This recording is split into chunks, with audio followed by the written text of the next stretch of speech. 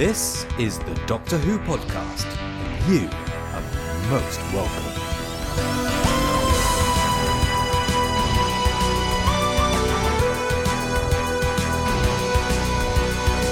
Hello and welcome to the Doctor Who podcast. Rumours of my death have been greatly exaggerated. It's massive to be back here with Trevor and James. So, what better? A geek out.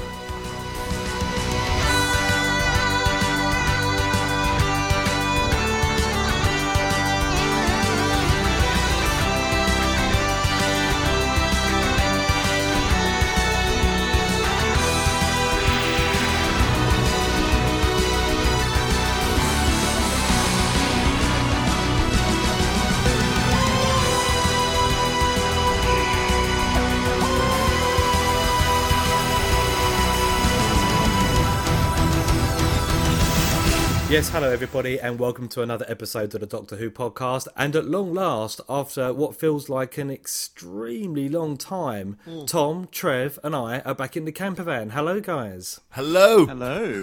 And it seems like a long time because it has been a long time. Hello, Tom. Hello. You know what? I've been driving around in the car with little stuffed replicas of you two arguing with you. That's how bad it's been. Well, first of all, I don't mind about the arguing because that's normal. But stuffed replicas of us recently, how much work did you put into this? And don't tell me you've got moles in character options now. No, not at all. The figurines that I have of you are made out of gaffer tape and hair. Mine must be the one with all the extra padding around the waist of it. Either that or the one with all the pins sticking out of it, I reckon. Well, you know, I didn't want to say anything. But yeah, you seem to have been doing quite well without me, actually. I've heard my replacements. They're actually rather good. They're not really a dandy or a clown, are they? No.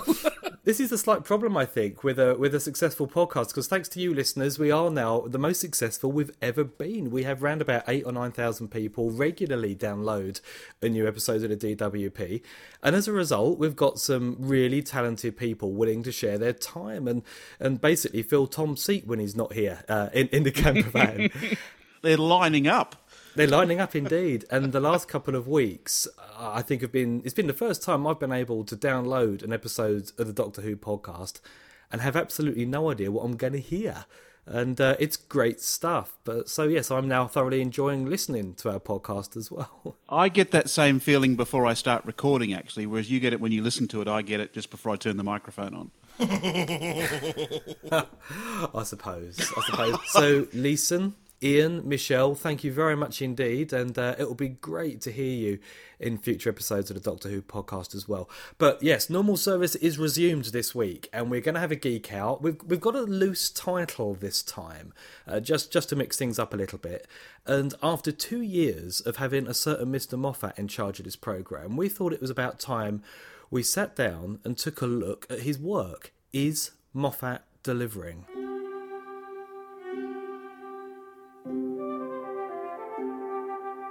Well, I saw this in our schedule, and I was very much looking forward to geeking out about Moffat. But I'm going to ask, I suppose I'm going to pose your question with another question. What does Moffat delivering actually mean? Is it delivering popular stories? Is it delivering us a season-long arc which has kept viewers intrigued? Is it harking or trying to recreate what Doctor Who is at its core really about? So all of those questions could really have different answers. So I'd be interested to hear exactly what Moffat is delivering that we need to be talking about. Well, originally, I think it was a longer sentence, and it was, is Moffat delivering what we are expecting? And I think what we are expecting is a very good place to start. So let's have Tom. Tom, you've been absent for the longest. What were you expecting from Stephen Moffat when you heard that he was going to be taken over from RTD?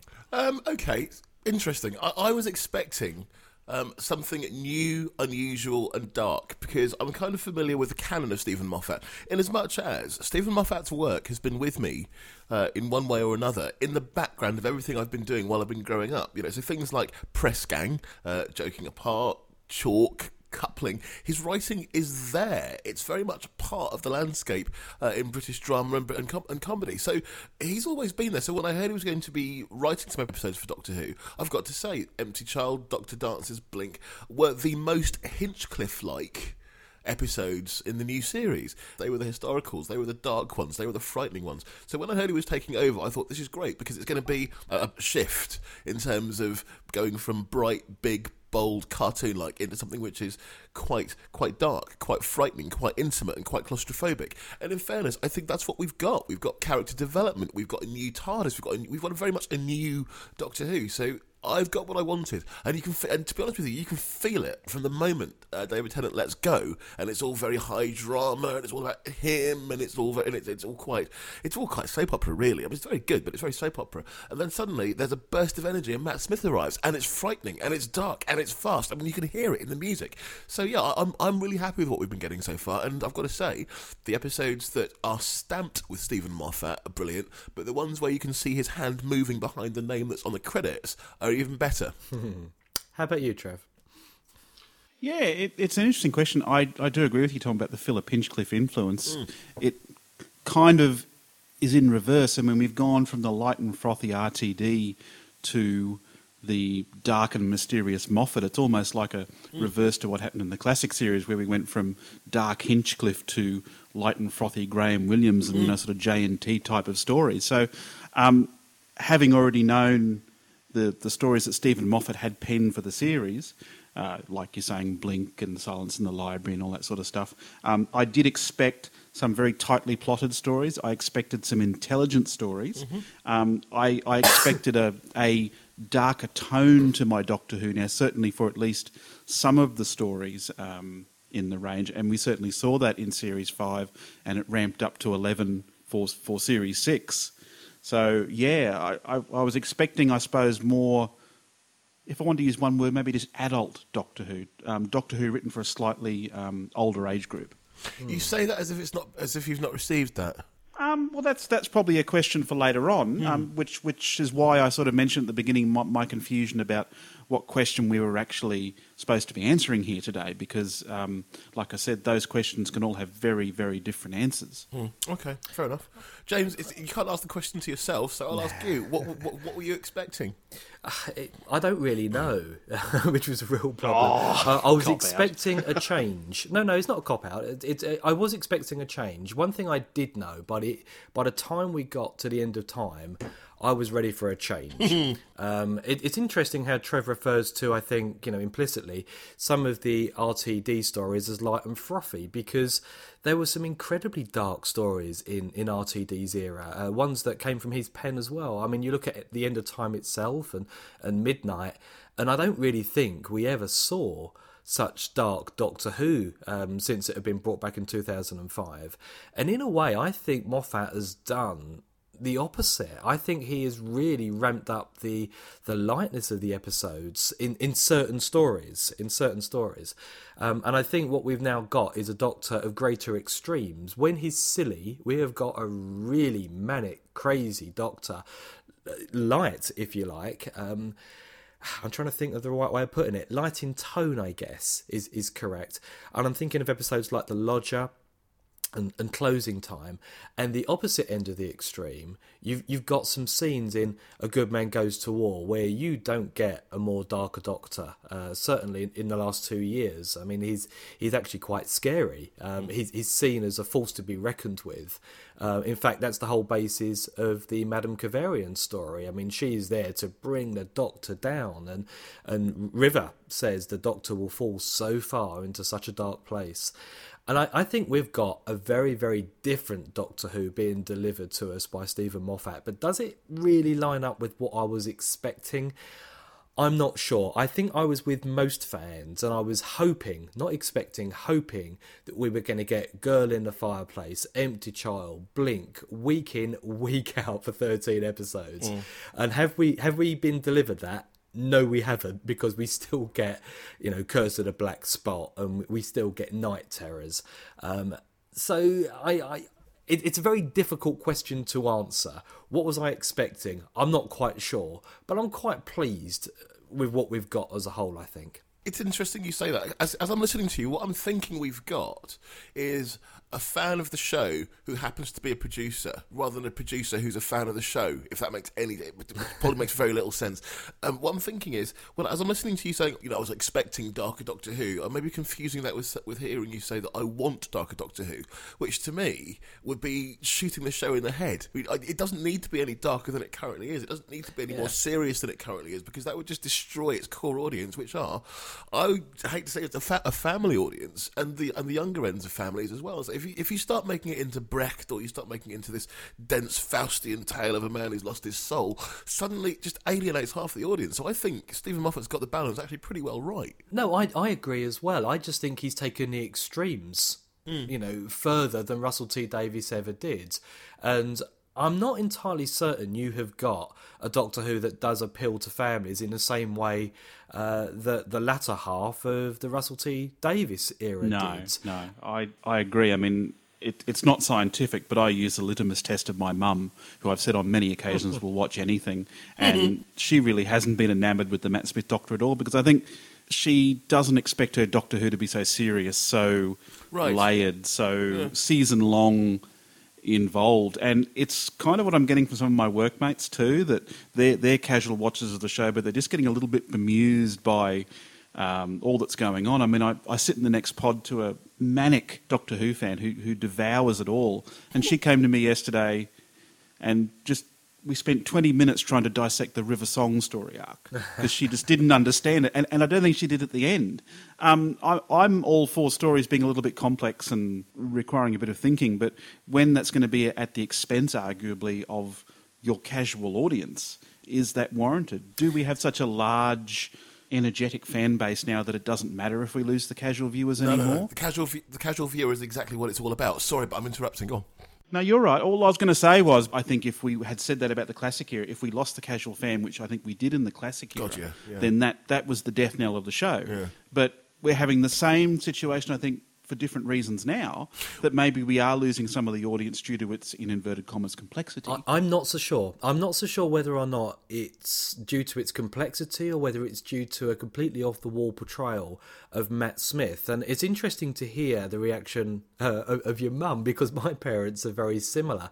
I think they can tolerate a complicated storyline, and it's good that Doctor Who has got the ability to shift its format one season to the next, and it's been doing that, frankly, for the last 50 years. What I think is a slightly more interesting decision Moffat has taken is to make the 11th Doctor so strange. Now, I mean, if you look at the 10th Doctor, there were times when he displayed a bit of an alien quality. I'm thinking of two examples, one of which was in Fear Her, when he didn't seem to think it was a particularly strange thing to do to put your hand into a jar of marmalade, right? Yeah, it's quite a good comic moment. I quite like that. And the other moment was in one of Moffat's scripts, actually, The Girl in the Fireplace, where the Doctor acted drunk. Now, that was a bit out there as well and a bit wacky. But generally speaking, the 10th Doctor was very accessible to someone who didn't follow Doctor Who religiously. I'm not so certain Matt Smith has got that same kind of attraction, and I'm not sure whether it's due to his portrayal or whether it's due to the way Moffat has written him. I'll ask you both a very leading question, because I'm interested in your answer, because it might provoke another question. Do you think the Matt Smith Doctor is more similar to other Doctors other than the 10th or even the 9th Doctor? Yes. Do you think he has more in common with them? It depends. I think he's got the most in common with the 6th Doctor and the 1st Doctor. Because I'm kind of wondering, because we said before on the show how I think the 10th Doctor years really cemented this massive core audience that the show has now. Everyone loves David Tennant. He still has a massive fan base, even though he's not the Doctor anymore. I'm wondering whether now we've gone to Matt Smith, he's just and he's morphed into such a massive difference from what the 10th Doctor was like, that people just aren't accepting him. They're saying, oh, he's nothing like David Tennant. Well, he's even further removed from the 9th Doctor. I mean, the 9th Doctor and the 11th Doctor, if you put them together now, you've got a fantastic recipe, actually, for a lot of friction, in the same way that you would get in the 3 Doctors, perhaps, because the 9th Doctor was dark, brooding, he was serious, and he was slightly scarred. The 11th Doctor is flippant to the point of madness at times. And I can't help thinking the Ninth Doctor will just think, oh my God, this is what I'm going to become. I think there's a lot more in common, not just with the 11th Doctor, but for all of the 11th Doctor's era and the way Moffat writes a script with past classic Who. And you look at some of the more crazy moments of Colin Baker's television era, and you've just got Matt Smith there. You know, you've got the weird looks, you've got the off-the-hand comments. I mean, there's a harshness within the 6th Doctor that the 11th Doctor demonstrates sometimes. And certainly there's the erraticness of the very first Doctor. A lot of people refer instantly to the 7th and the 2nd, and I've never really seen the comparisons between those two Doctors and the 11th Doctor. The thing I want to discuss with both of you is something you've mentioned. I'm not sure that fans are being lost. I haven't seen a huge downturn in viewer numbers, and if anything, I see that the show continues to win awards. I mean, it's only this week that Matt Smith and Karen Gillan won awards for Best Actor and Actress at the NTA Awards, so I'm not sure that anyone's being lost. Perhaps what is happening is that the generation who first switched on to Chris Eccleston are now 6 years older than they were, which is enough time for a 10-year-old to become a teenager. So you've got a churn, if you like, of audience. So people who come into the show in 2005 have grown up now, or are growing up now in the same way as we did when we first got Tom Baker. And that's, to me, is the point of this. When I grew up, it was Tom Baker was my Doctor and Peter Davison was something new. That, you know, there's a whole generation of Doctor Who viewers who are having exactly the same experience because they came into it with this guy in a leather jacket who I suggest to you was actually quite paranoid and scared and reluctantly heroic in the Ninth Doctor. They got the multicoloured, huge personality of David Tennant, and now they're into Matt Smith. So it's just what happened before, but happening again. Yeah, but what does that actually mean for the characterisation of the Doctor? I mean, how does that explain that? Sure, I'm on board with you saying that we've got a group of fans now that have been with the show since 2005 that, you know, have grown up with the show just like we did when we were kids. But does that mean that audience now will accept any characterisation? You know, they're quite happy to accept that Matt Smith is this off-the-wall weird character now? I'm not really understanding how having that audience growing up with it kind of, I don't know, excuses or explains the Matt Smith characterisation. I don't think it excuses or explains it. Like, there's no way I could hope to speak for 9 million people. I can't. You know, I've only got my opinion. What I'm saying is, although we might find it a little bit difficult to take, well, I've got to be honest, I personally don't. I really like his characterisation. We might find it hard to adjust. There's lots of people who don't. If the question is, what do I think of Matt Smith's characterisation? The answer is, I really like it. It's all of the Doctors. I do get the feeling that the more Doctors there are, the more 2 minutes to midnight this whole thing becomes, in as much as, if you know, the wider the sample that you've got, i.e. the more actors that play it, the easier it is to see bits of other actors, because when it comes down to it, he's a Caucasian male from England, and after a bit they are going to be very, very similar. I mean, the only way you could really break that is to have a woman or a non-Caucasian in there, because otherwise it becomes very, very easy to see elements of the other 10 in what the 11th is doing. Yeah, and fans want to as well, remember, because that's all part of the fun of being a fan. You like thinking, oh, he's channeling the 2nd Doctor there, he's channeling the 6th Doctor. In all honesty, he probably isn't.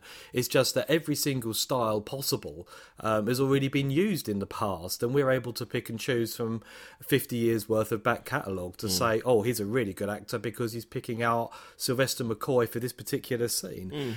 What I find slightly worrying, and it's interesting, Tom, you said a little while ago that you're wondering whether or not people are being lost. I mean, the audience numbers are down. I don't think it's particularly alarming, but the average viewing figures for season 6 were down not only on season 5 but also on any of RTD's era. It's minuscule when you're talking about a very small amount in real terms, and the more important statistic, the AI figure, is just as high. Good.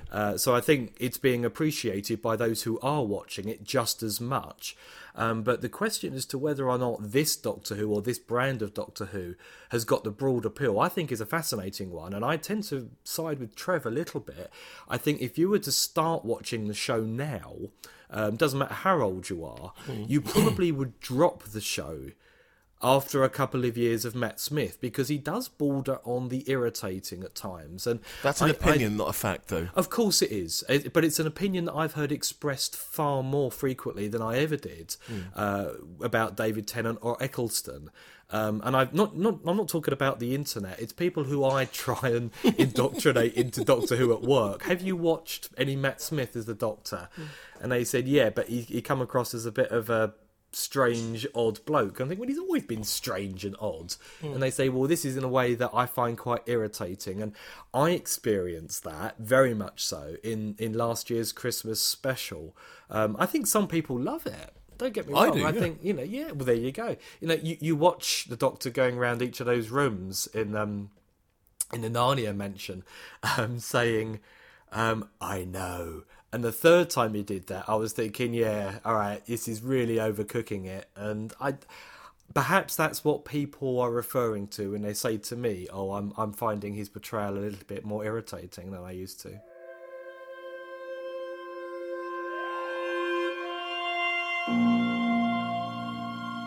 Okay, so do you know what then? Let me ask a slightly different question. We really need to ask Michelle and Chip about this, because what I've noticed this last season, so seasons 5 and 6, is more of a focus on the States, more of a focus on America. And I'm wondering, has Stephen Moffat done the undoable with Doctor Who and begun to break America? I think he's. I don't think Moffat's part of it. I think it's the BBC being incredibly inventive in terms of where they get their money from these days. I mean, without going into, stuff that we've already spoken about the licence fee and all the rest of it, the BBC need to figure a way of making this show a commercial venture, which is why it's extremely confusing as to why they've decided to delay it, because they're delaying a whole load of income coming in. But anyway, I think it's interesting how they've decided to try and break America, or at least the marketing department and the brand managers' actions are worth taking a look at. And the amount of publicity season 6 got. Matt Smith was silhouetted on the side of buses in New York before the Impossible Astronaut screens. That was groundbreaking stuff. That was really, really good. So yes, I do think there's an attempt to break into America, but the fans that they would have attracted through that marketing campaign may well have dropped off when they realise they've got no new Doctor Who for at least 9 months. This is why I'd want to ask an American about this, because I don't have the perspective. Are there more fans in America? How do casual fans in America take Doctor Who? Is it just some weird English guy in a blue box? I don't know. But can I try and steer this round a little bit? Because it was meant to be about Stephen Moffat. It's a geek out. We can talk about anything. Well, okay. Well, the one thing the one last thing I'd like to throw into the mix about this then is Stephen Moffat is massively trusted, not only by us but by the BBC, it seems, because he's been given responsibilities for reinventing a couple of very important characters in the last few years. We've got Jekyll.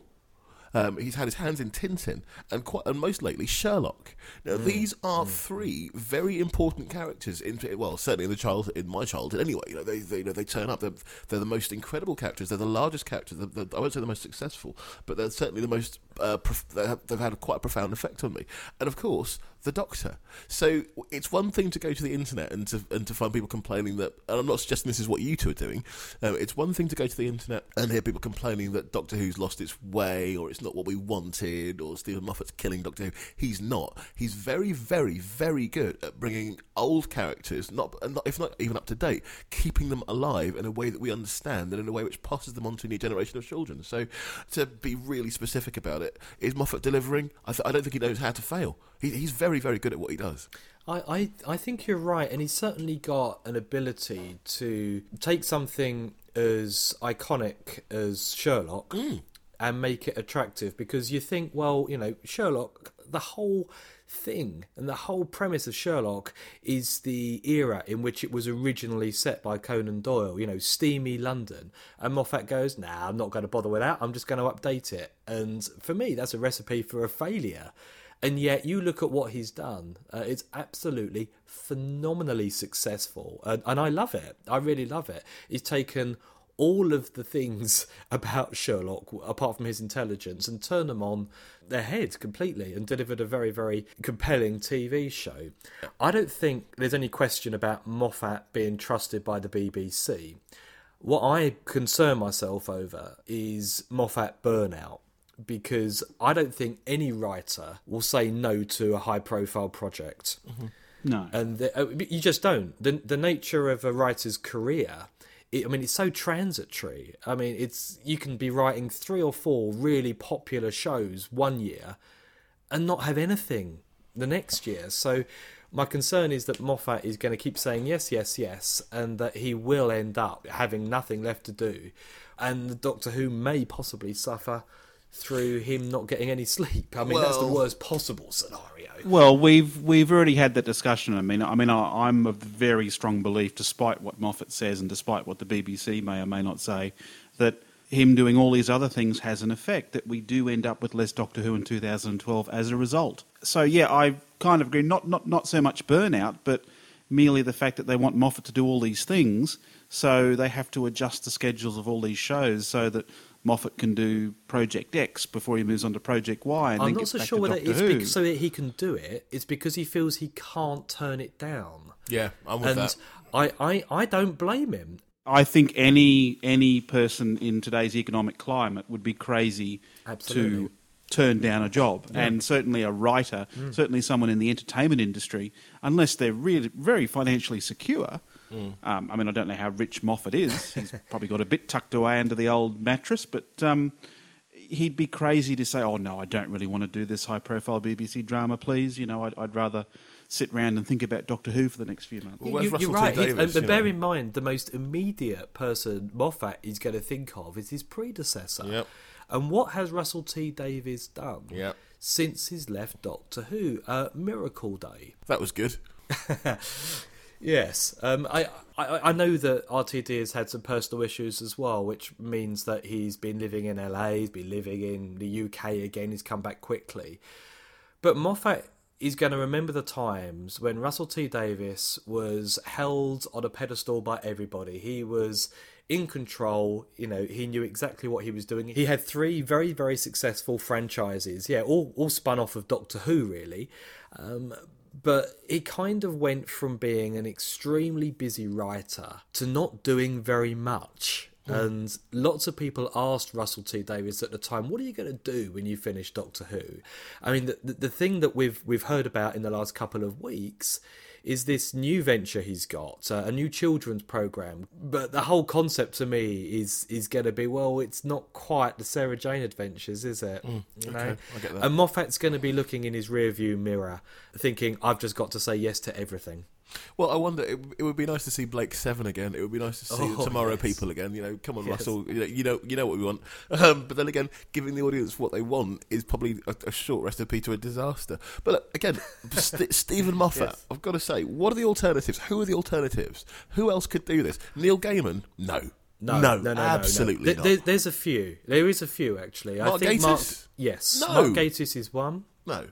Why not? He's a writer. He's not Stephen Moffat. Okay, League of Gentlemen's fantastic. So Stephen Moffat. Although Mark Gatiss is a very accomplished writer, I don't see him doing the production stuff like RTD, like Stephen Moffat. So I wonder if he's able to do it. I'm sure he is. And I think that's exactly what he's doing by his involvement in Sherlock. I mean, he's credited as co-creator of Sherlock. Yeah, well, apart from the Conan Doyle bit, Well, Conan Doyle might possibly have something to say about that. But I think Gatiss is a possibility. I think Paul Cornell is a possibility. There are plenty of people out there who could do it. And put it this way, it is more than possible that if Moffat goes in a couple of years, and he's not going to be exec producer on Doctor Who forever, that we end up getting someone who is a complete unknown. That is more than possible as well. You look at Matthew Graham. Now, I know he's not revered throughout Doctor Who fandom, but Life on Mars, Ashes to Ashes are his. He's devised an entire series, and you could argue that Stephen Moffat has borrowed very, very heavily from Matthew Graham in the past. Well, if Philip Glenister turns up as some sort of swearing policeman, then yeah, we'll know what's going on there. But I just think that at this point in time, there's no one better to be doing this. I mean, I quite enjoyed the Russell T Davies years. I've got to be honest. And whatever else he did, like John Nathan Turner, he polarised his opinion. But those two men had a very difficult job to do. One had to keep the show alive, and the other had to bring it back. And do you know what? They're almost interchangeable in that because both had to do both of those things. So I'm kind of grateful to RTD for a number of things in that respect, but I just don't see anyone else that could be doing this as well as Stephen Moffat. No, I can't see anyone who could do it the same as Stephen Moffat. You'll probably disagree with me, Tom, but you sound like that you don't really want to embrace change. You're incredibly happy with the Stephen Moffat era, and all power to you. But if Stephen Moffat got run over by a series of buses tomorrow, or with Matt Smith plastered on the side, then I'm sure there would be someone that could jump into the fray, and it would be a different show, and it would be interesting to see whether the show would survive as a result. There will be someone after Stephen Moffat. I think what I've got in the forefront of my mind is the central question: is Moffat delivering? And I'm thinking, yes, absolutely he is. I mean, I've stopped going into that internet forum because it's just I don't know what's happened. It's just made me angry to read some of the posts. I don't know why. We do need to make it clear that you're not referring to our forums, are you, Tom? No, God, no. It's quite fun in there. I quite like it, and very enjoyable. I mean, and it's not that I don't like to hear other people's opinions, but some of it is just so crazy. I mean, really crazy. Like I said at the beginning, there's different questions here. Is Moffat delivering? Yes, the ratings are showing that he is, because it's still getting, 8 or 9 million people, which in today's climate is a fair chunk. Is Moffat delivering? Well, maybe he isn't. Maybe people are getting turned off. Some of the more casual viewers are getting turned off by the labyrinth plots, by Matt Smith being kooky.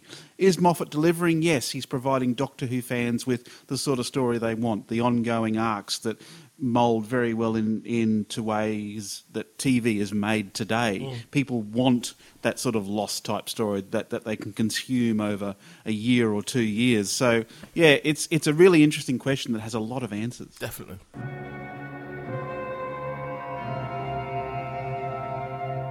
Let's take a look at Russell T Davies' equivalent timeline. If we look just after 2 years after Russell T Davies had taken over, we just watched The Runaway Bride. We're at that point now in the Moffat era. So if had the Doctor Who podcast existed after The Runaway Bride, and we'd have said, is Russell T Davies delivering? How would the two of you have responded to that? I don't make a secret of this. I really liked The Runaway Bride. No, not just The Runaway Bride. I mean, the 2 years prior to that. I'd say the show was running. I've got to be honest. Season 3 is my least favourite season. It's the Mine too.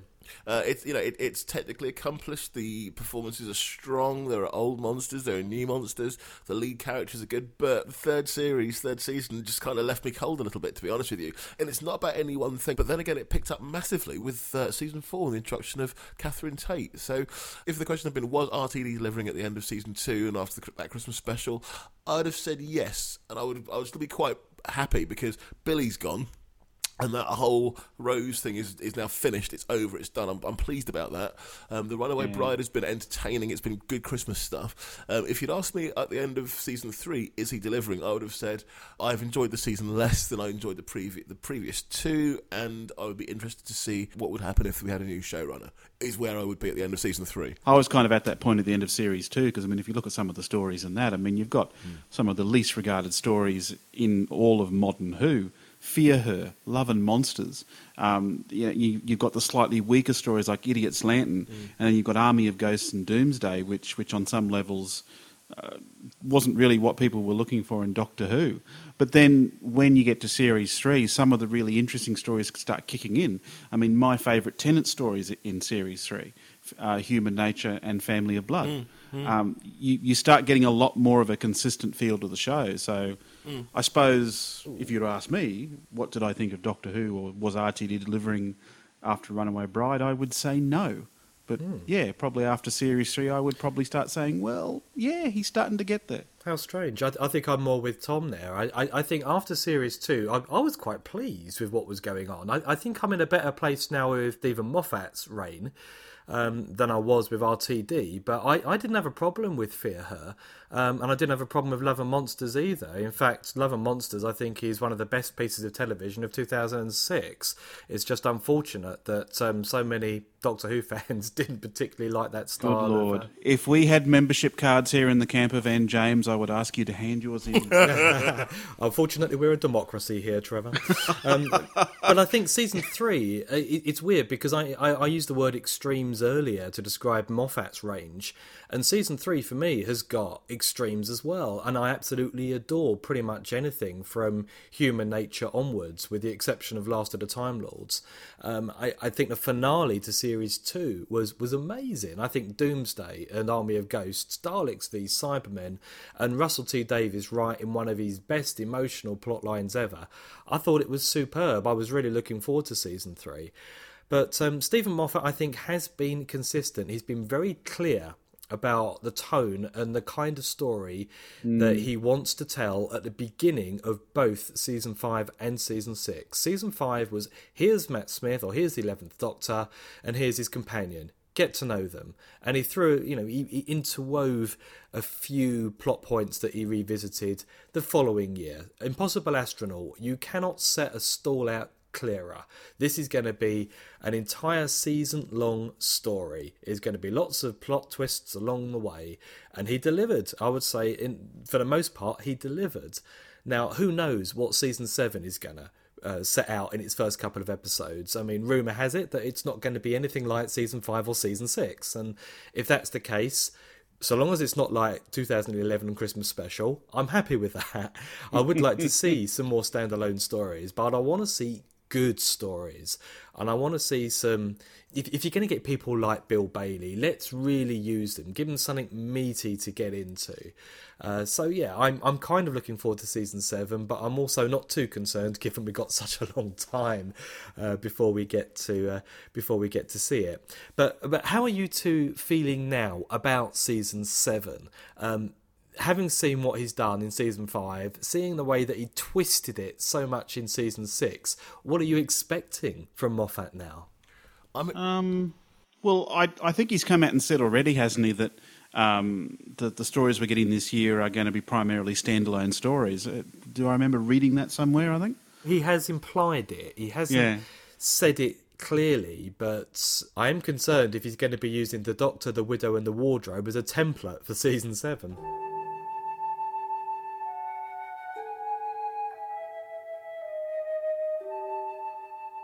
I've got to be honest, one of the things that I am seeing more of from Stephen Moffat is the return to closed doors, to secrecy, to not actually leaking what's going on before the show shows up. I mean, I know that with the internet, it's a lot harder to keep things under wraps, and they start filming officially this week. So was it February the 9th? So the chances that we'll start to see bits of script or bits of filming and bits of dialogue just bleeding out onto the internet through any number of sources. But I quite like that it's been harder for me to find out or hear by accident what's going on in Doctor Who than ever before. It was relatively easy with Russell T Davies, and I think that was I won't say it was a deliberate move, but it's helpful to have papers and speculation and lots of publicity and noise around your show. But when the Dobby Doctor was revealed in the Sun, that was the hardest it got for me. I mean, that was really quite poor. And then when I heard some of Matt Smith delivering some of his first lines from Victory of the Daleks, to me it was electrifying, but I was slightly disappointed that I could hear it. But I've noticed that it's got gradually harder and harder and harder to hear stuff from the production team. And do you know what? I love that. I really like that. Part of me wants to find out, because we sometimes think that information is a right rather than a privilege. But there's part of me that's like, great, I'm not actually going to know what's happening. And although we're lucky on the podcast, we do have access to information, which is fantastic, I still liked sitting down on Christmas Day not knowing what on earth was going to happen. I love that about Stephen Moffat's era in Doctor Who. So what do you think you're going to get in season 7? Do you think it's going to be something completely different, or is it going to be, as far as you're concerned, the more shrouded in mystery it's going to be, the better? Well, I think the end of season 6 is a clear reset to Doctor Who. which is, for me, is fantastic. I know that we're going to get a new companion, and so with a new companion comes a new dynamic, and with a new dynamic comes a new show. I'm kind of with you in your predictions, in as much as I don't think we're going to see Matt Smith for much beyond 2013. So I think we're climbing the roller coasters to the top, and it's now going to be this incredible ride where we go flying down into the 50th anniversary and to the end of the 11th Doctor. Trevor? Yeah, I would tend to agree. I think it would be wonderful, and I'm really hoping that the reset, as Tom calls it at the end of Series 6, is actually going to be a reset, that we're going to get away maybe from having these long arcs throughout our season and just get down to telling some decent, I suppose, bottle stories to a certain extent. I mean, I know we've had our ups and downs with these so-called bottle stories during this era, but I think this is a wonderful opportunity for us to start dispensing with all the baggage of the convoluted plots and, just start telling a nice little 45, 50-minute story each week and then move on to the next one. Well, it'll be the first time in a little while that we'd have seen stories told like that. As I said, I've said it, this is probably the third time I've said it this podcast now, but we've got another 9 months or so to wait.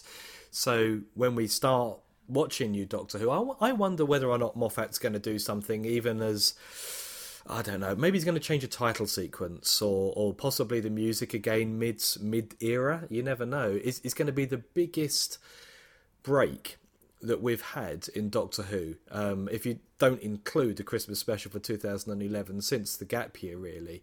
We're really being made to wait for our Doctor Who this time, so I expect something big when it's back. I really want something different. We've got to put everything in context. The more context we have, the easier it is to understand things, and the more layers emerge. 2012 is a big year for the United Kingdom. We've got the Queen's Golden Jubilee, we've got the Olympics, and the world will be watching. So, also, who knows what's going to happen because of that? There's going to be some real triumph, and there's a danger of some real tragedy too. But we shall see.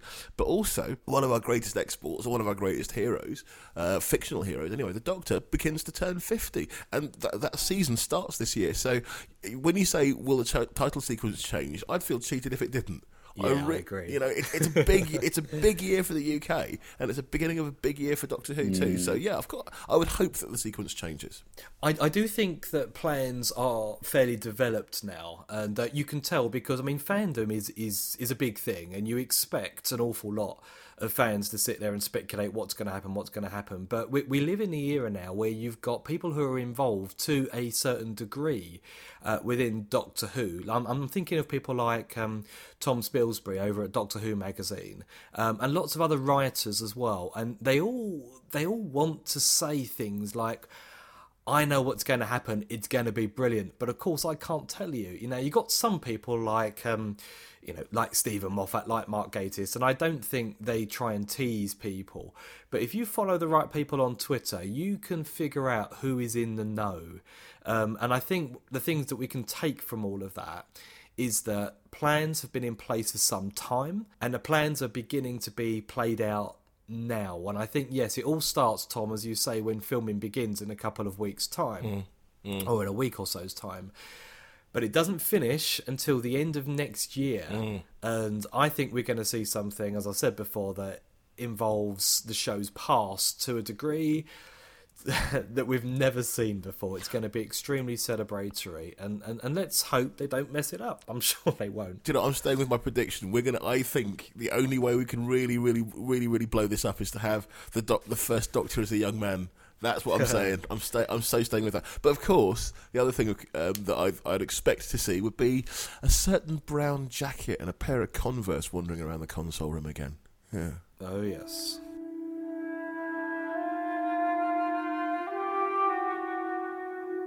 Well, when Tom, Trev and I got into the camper van this morning, apart from the fact that it was a complete mess, because clearly Ian, Leeson and Michelle aren't necessarily as tidy as we've become, guys, there were CDs scattered everywhere.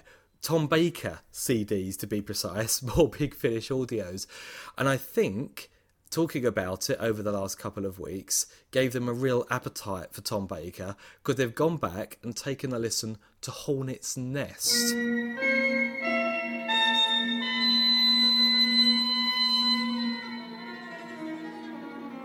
Hello, this is Ian and Michelle, and this week we've been tasked with taking a look at Hornet's Nest by Paul Mars.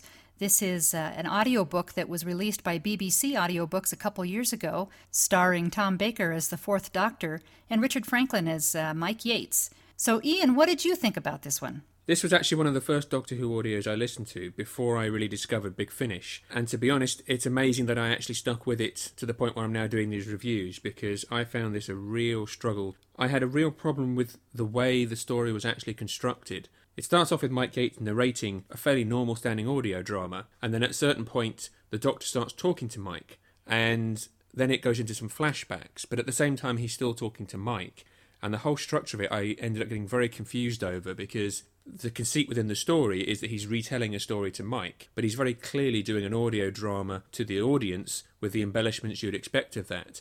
And when you think of it as him talking to Mike, you don't talk to people that way, and it doesn't make sense. I would agree with you completely in terms of that perspective. This is kind of a strange beast. It's a cross between an audio drama, like you would hear with Big Finish, and an audio book where an actor is simply reading something literary. And I think it suffers for that. Certainly the times when the Doctor is doing his long narrations. I also struggled with the idea that the Doctor would tell that much about his adventures. He always seems a little more secretive than that to me, and so it felt a little out of character.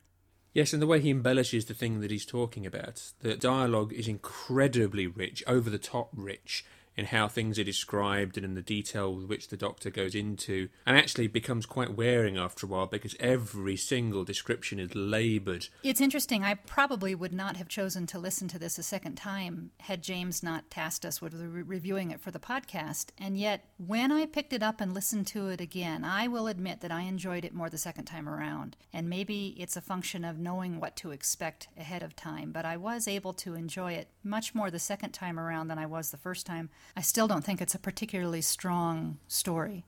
The other main problem I had with this is that Tom Baker doesn't sound like the Fourth Doctor. Obviously it's his voice, but the lines he's given and the way he delivers them sounds more like Tom Baker being Tom Baker. In fact, listening to it a second time, I was reminded of some of his Little Britain work, where he was going massively over the top and becoming a caricature of himself. I improvised a rather nifty flamethrower, using some kind of aerosol spray and a box of Cook's matches. Then I had the bleach out, and I dashed it at the wicked little monsters. That made them squeal. And then, during a lull in all the action, it struck me. I was under attack by the cast of a crazed version of The Wind in the Willows. I do feel differently about Richard Franklin, on the other hand. I think one of the best things in Hornet's Nest is Richard Franklin's performance, which seemed much more natural and much more believable. Of course, he was never given the long sections of narration that Tom Baker was, but I will give him credit for his performance. I think Richard's work in this is good. I think he's underused. He doesn't appear an awful lot. Also, his role was originally supposed to have been the Brigadier, and there are times when that shows up because the things that the Doctor is going to Mike Yates for and the things he's discussing with him don't really make a lot of sense for Captain Yates' character, who of course was disgraced in the series. Whereas when you take Mike out and drop the Brigadier in, it makes perfect sense. Yes, that's exactly what the Doctor would want the Brigadier for. I was left with the impression that I really, really hoped Tom Baker would someday accept work with Big Finish, because I just had this faith in Big Finish that they would get the things right that didn't go right in here. I have actually listened to the first of the Big Finish Tom Baker stories, and they do show into sharp relief a lot of the failings of Hornet's Nest. One of the interesting things that I picked up when I was at Big Blue Box and saw the Hornet's Nest team talking about these dramas, everyone knows that Tom Baker can be quite an over-the-top eccentric performer and needs a pretty firm hand to direct and control him. And I really believe that in the Hornet's Nest series, they let him run riot. And in fact, an interesting anecdote that they told on the panel, the whole concept of Nest Cottage, which is this little cottage in Sussex where these stories are set, and Mrs. Wibbsey, the sort of semi-companion that's the housekeeper there, apparently that was all Tom Baker's idea when they had the initial discussions. And I do get the feeling that an awful lot of what went on here was Tom being given rein to do what he wanted to do. But when Big Finish did it, you can feel a much tighter control and someone giving direction to pull him back to the 70s. And I think Big Finish hit the nail right on the head. And to be honest, that is the true return of Tom Baker to the Doctor Who fold. I think that the Hornet's Nest series is almost a Tom Baker audio drama of its own in a separate universe from Doctor Who. As the night air came whirling in through the broken kitchen windows, freezing the cottage right through, the battle redoubled, and I turned into some kind of savage being protecting home and hearth from the wild beasts. Really, Mike, you would hardly have recognized me. Ultimately, it was a bit of a disappointment, but glad to hear that the hopes for the Big Finish audios may have been realized. I don't think the plot structure hangs together all that well either, and as the sequence went on, I found myself getting increasingly frustrated at the logical inconsistencies. But if you want to listen to Tom being Tom, there's a certain enjoyment to be had from that.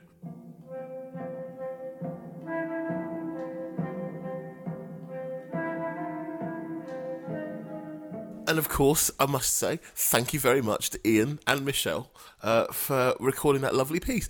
Also, guys, I must direct you to the Facebook page where Ian is very active and where you can find lots of other Doctor Who podcast fans for interesting discussions. I think interesting discussions is the way to go with that one. Definitely. Okay. Well, I think that might be about it for another episode of the Doctor Who podcast, guys, unless either of the two of you got anything interesting to say. Well, no, I didn't have anything to say when we started. Not much chance of that, no. Wonderful. Good. In that case, then... No. Oh, Trevor's had an idea. No, Trevor. it's me. I've got to say, Duncan, if you can hear me, it's me. It's Tom from Farnborough. Hello, Duncan. Hope you're well. Now, if that doesn't scare you listeners, nothing will. Before we lead off, one thing I do want to say, we've been extremely slow and dry on the feedback side of things, guys.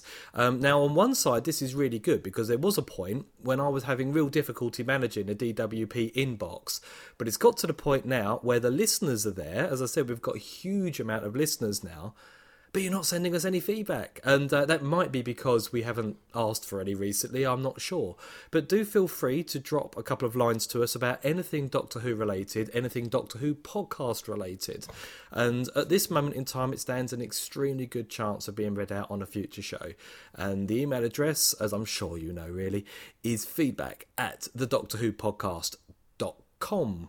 Actually, what I would ask for, ladies and gentlemen, is could we have some feedback about how you would like to see the show celebrate the 50th anniversary?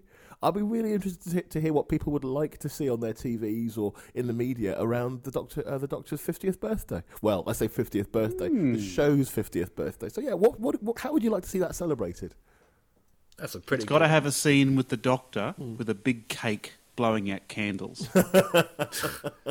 And it's not allowed to feature happen. Albert Square in any way, form. Oh dear. Shape or form. Yes. And we'll be back next week. Well, actually, we won't be back next week because Trev is kicking Tom and I out the caravan again. Trevor, who have you got in next week? Oh, well, next week we have the delightful Chip and the even more delightful Michelle. They're lucky enough to be going to the Gallifrey 23 convention in about a week or so's time. So they're going to come along just a few days out from when the convention starts and make me incredibly jealous that I'm not going and describe to me all the fantastic things that will be going on at the convention. So if you're going and you want to know what's happening, or if you're not going and you're still on the fence, then next week's show is the one for you. Mm-hmm. Okay, yes, that sounds like one that I'm going to avoid as well, because I'm going to be sick otherwise. So, okay, that's about it, guys. I suppose we ought to say goodbye. All right, see you next week. Take it easy. See you soon. Bye.